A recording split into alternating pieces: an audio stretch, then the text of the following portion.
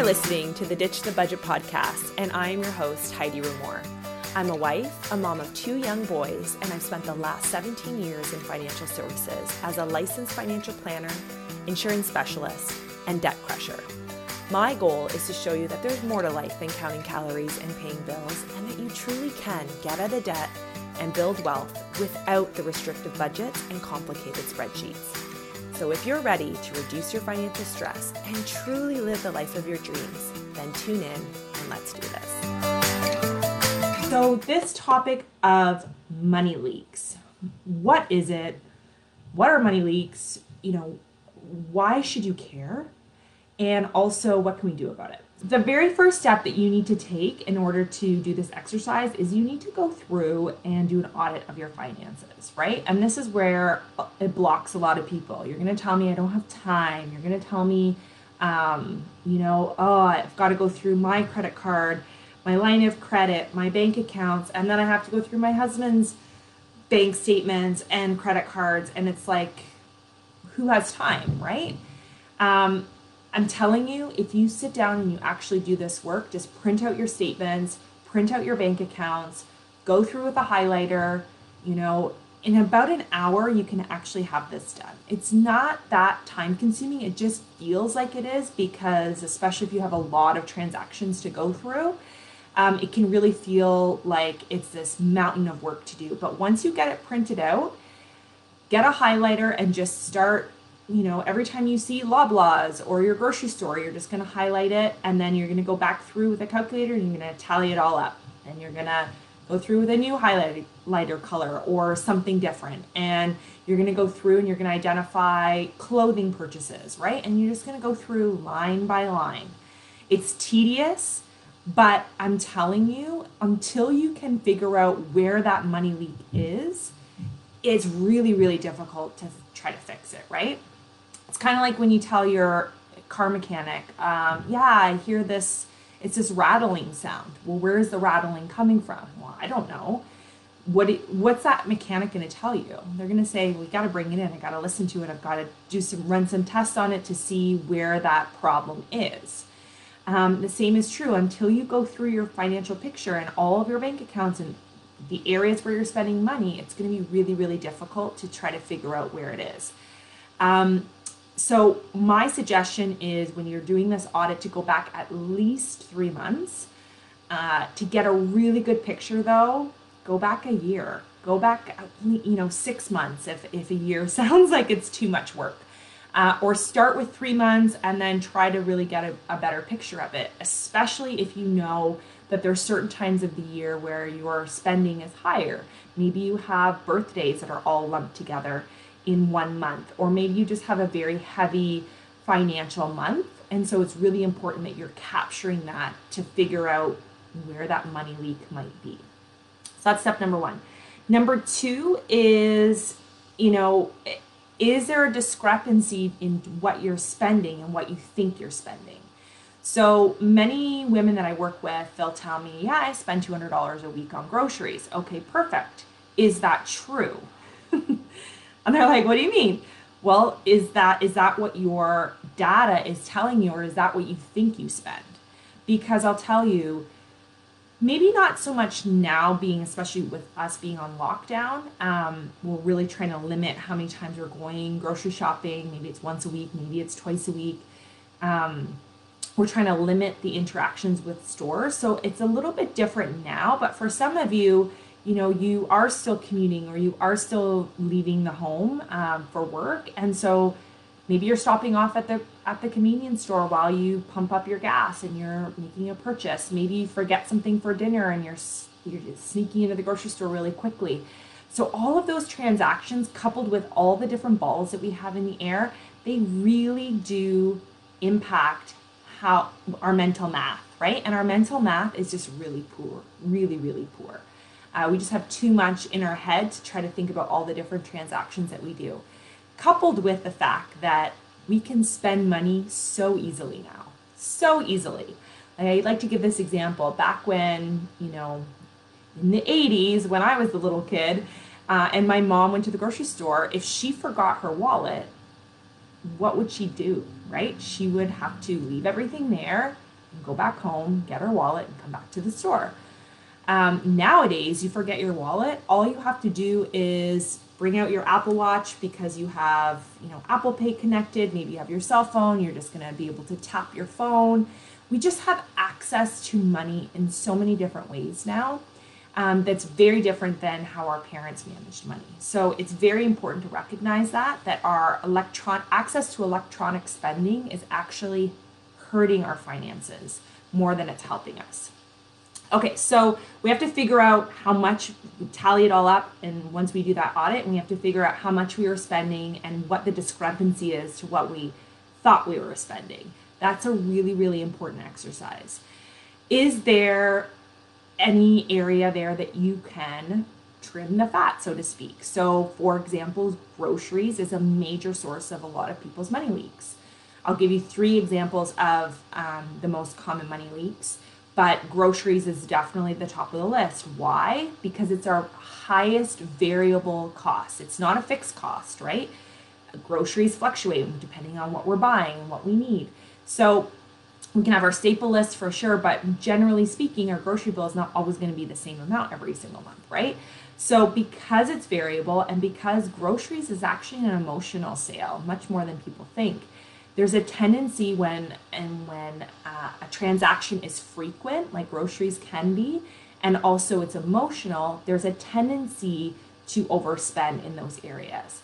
I like to give the example that we're not going to overspend on our mortgage, right? That's a fixed cost. It's pretty much set. And unless we are intentionally putting more money on our mortgage, we're not going to overspend, right? We're not going to be like, oops, I spent too much on my mortgage. No, that never happens, right? It has to be a very intentional transaction in order for you to put more on your mortgage than what's necessary. That's not true for groceries. You can absolutely overspend. And why? Because in our grocery stores, there's also a clothing department now. There's also homewares.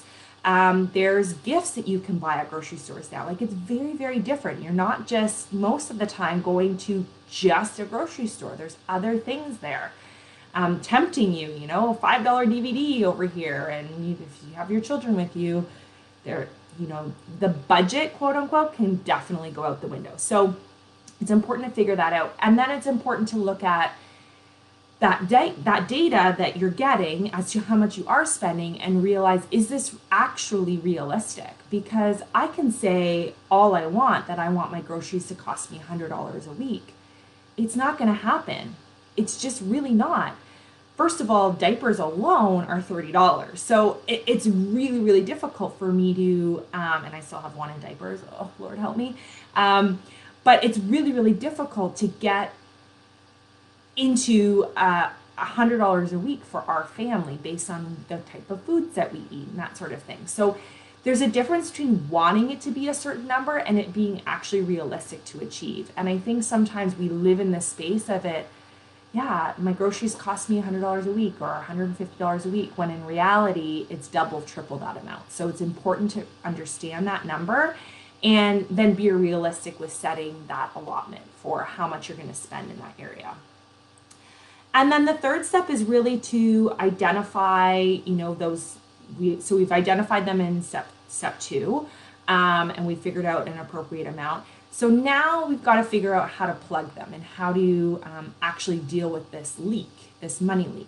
So I mentioned that there's 3 common places where you'll find money leaks. So I already gave you one, groceries. I'm curious to know if you know what the other ones are, so comment below.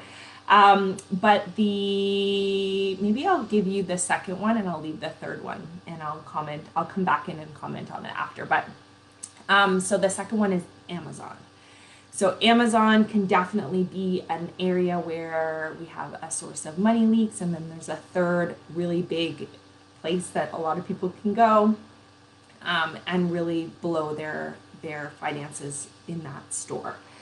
So plugging them, figuring it out. Where is your money leak? Are there any surprises? A lot of my clients are very surprised to figure out what their eating out amount actually is when you total it all up, because we don't really realize the $20 amounts here and the $10 amounts here. They really, really do add up. Now, I am not talking about totally eliminating like completely eliminating, your Starbucks or your, maybe it's pizza if you enjoy that as a family. I'm not saying you eliminate it. I'm just saying that at the end of the day, our money, like, we don't have an infinite amount of money, right? Of course, we want to believe that, we want to attract money into our world, but at the end of the day, there's only the money that's in your bank account, right? And if you're spending more than that, there's a big problem. So you have to take a look at your overall financial goals and realize, is this X purchase, maybe it's a latte at Starbucks, is this latte getting me further from my financial goal or closer to it? Now, sometimes the answer to that is, well, yeah, it's actually not getting me closer. It's not really taking me far away.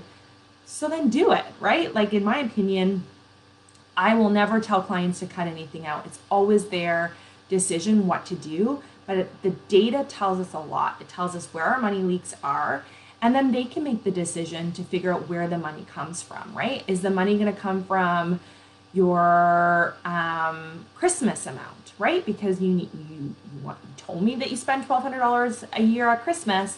So if we're allocating dollars towards there, and you still want to, go through the drive-through every single day, there isn't enough money to do both. So which one is more important to you, right? And then it just becomes priorities of where you want to prioritize your dollars. So I see Justine mentioned Costco. Yes, Justine, you are correct. Costco is a huge, huge source of money leaks.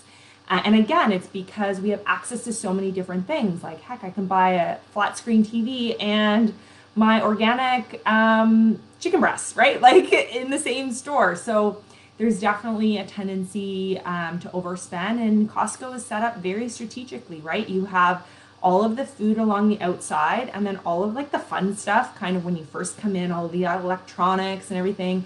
And then in the middle, what do you have? You have the clothing, you have some of, like, the junk food, right?